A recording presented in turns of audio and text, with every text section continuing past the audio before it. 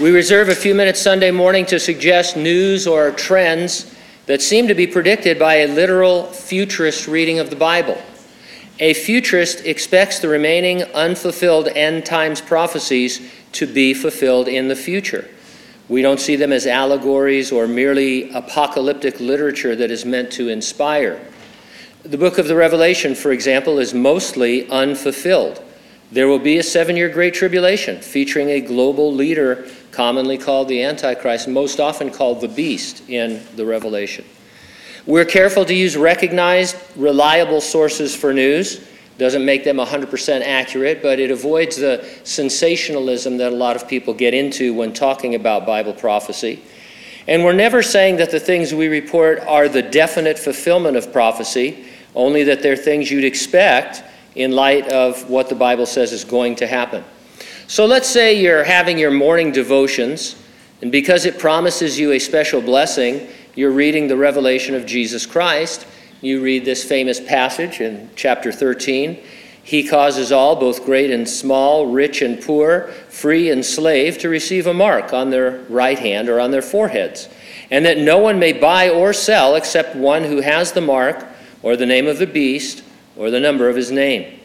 Later that day, you stop in at Whole Foods in Mission Viejo. You're checking out, and you see that they're using Amazon One.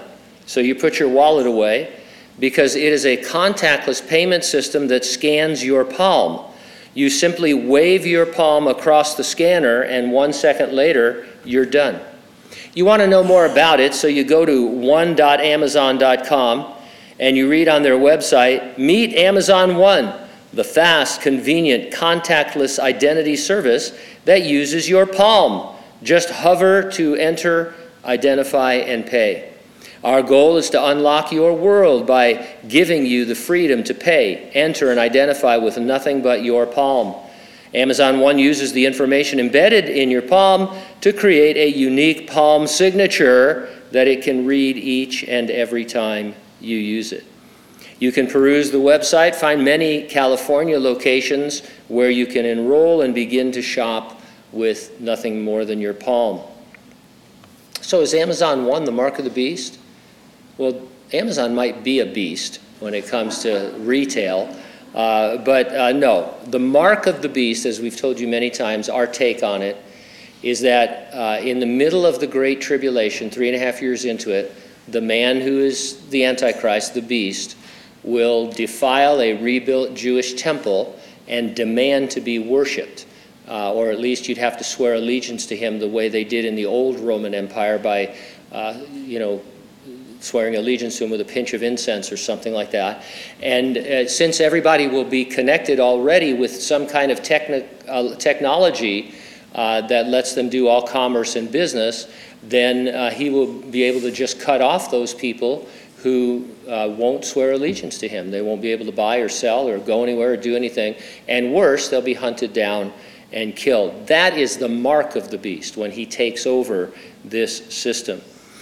But reading the Revelation as futurists, we expect technology that will allow everyone on earth to conduct all their business using their hand or forehead, right? I mean, that's what John said. He said, in the future, using your hand or your forehead, you will conduct all of your business. And John was on the island of Patmos mining salt so that they could pay Roman soldiers in salt. That's the kind of world they lived in at that time. And yet John has this vision of our world today, or something very much like it, where we have this incredible technology and available to us. It's becoming more popular among Christians to approach unfulfilled prophecies as either already fulfilled in some way or as mere allegories that mean different things to different people at different times in history. And yet we see the world trending exactly as a futurist would expect it to. We believe that Jesus is coming to resurrect the dead in Christ and rapture living believers. That event, normally just called the rapture, is imminent, could happen at any moment. And so the question we ask each week, are you ready for the rapture? If not, get ready, stay ready, keep looking up. Ready or not, Jesus is coming.